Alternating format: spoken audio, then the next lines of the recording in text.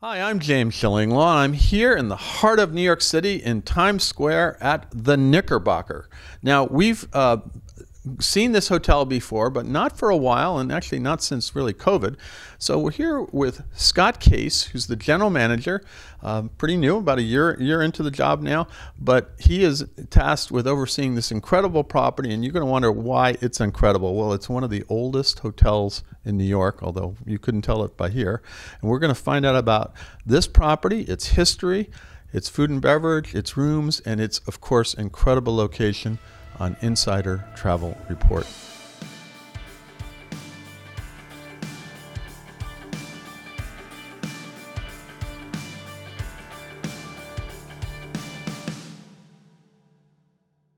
Well, Scott, you and I just sat down for breakfast, you've got a great. And I have been here before, as I told you, but this hotel, when you look into the history, and I'm sure you have, it's just remarkable. It's like a history of New York. And so, tell us a little. Let's start off with it. First of all, where are we located exactly? It's the heart of the world right here, 42nd Street and Broadway. Yeah, so it is really the center of all action. You're close to Broadway. You're close to, and yet.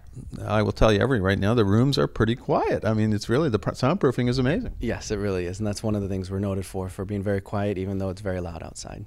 Well, tell us a little bit about the history, because this is really this is a landmark Beaux-Arts building, and it first opened, I believe, in 1906, right? That's right, 1906, built by John Jacob Astor IV. Only John Jacob Astor IV. Of course.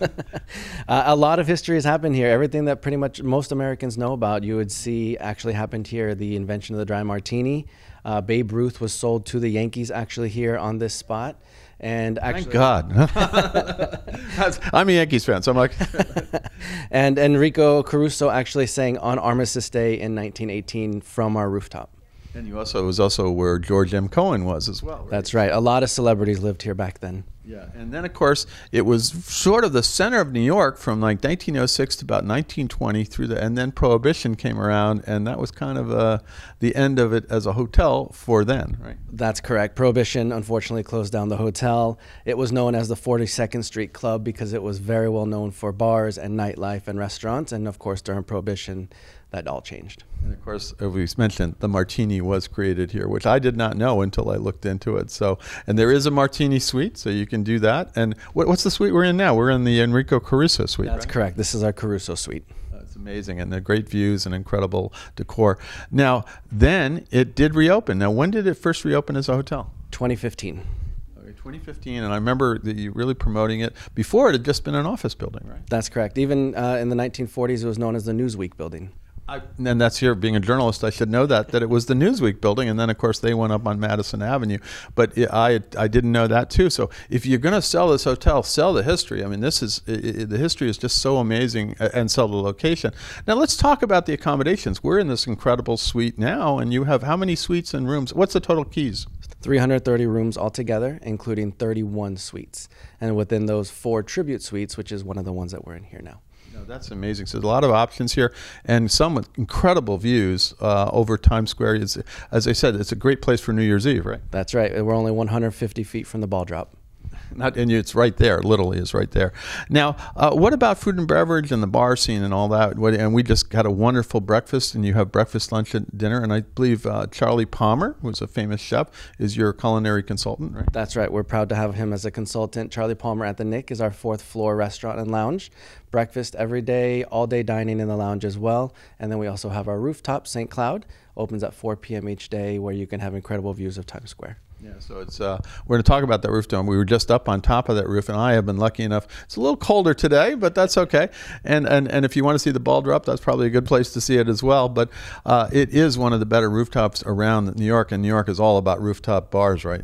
That's right, and one of the best rooftops in the area for sure. No, it is really amazing. So, but oddly enough, even though this is a Beaux-Arts building, landmarked, and we were looking at things that were landmarked, the interior is very modern, right? That's correct. Before 2015, when we reopened, it was completely gutted, completely modern inside, renovated by Gabrielini Shepard, who is very well known for experiential interiors.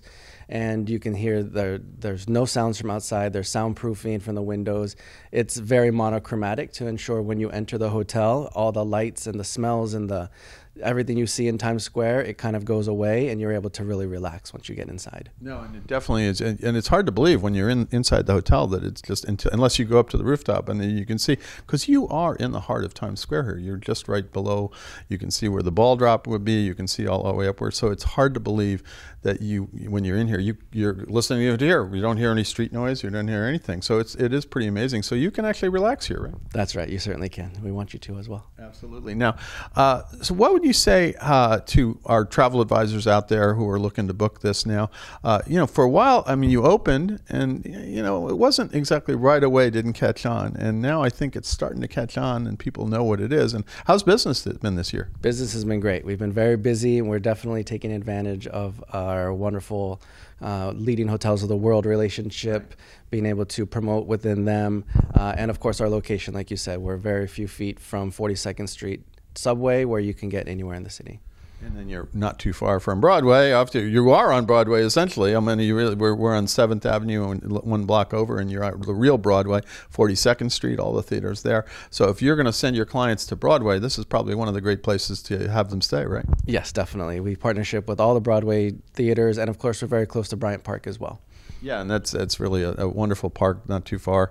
It is really an incredible location, and boy, if you're looking to stay in Midtown New York and anywhere in New York, this is really the place.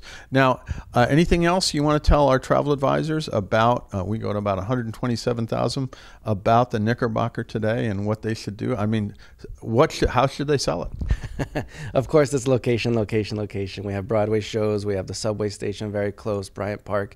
We also have an incredible interior design. We have food. We have beverage. The invention of the Martini was here. We also have some very exciting things coming into 2024 that I'm really excited to talk about the next time you come. Okay, we're going to have to come back and get all that update and find out what's going on, because this really is going to be you want to be a center location in New York, but I think you want to be sort of an events place that people want to come.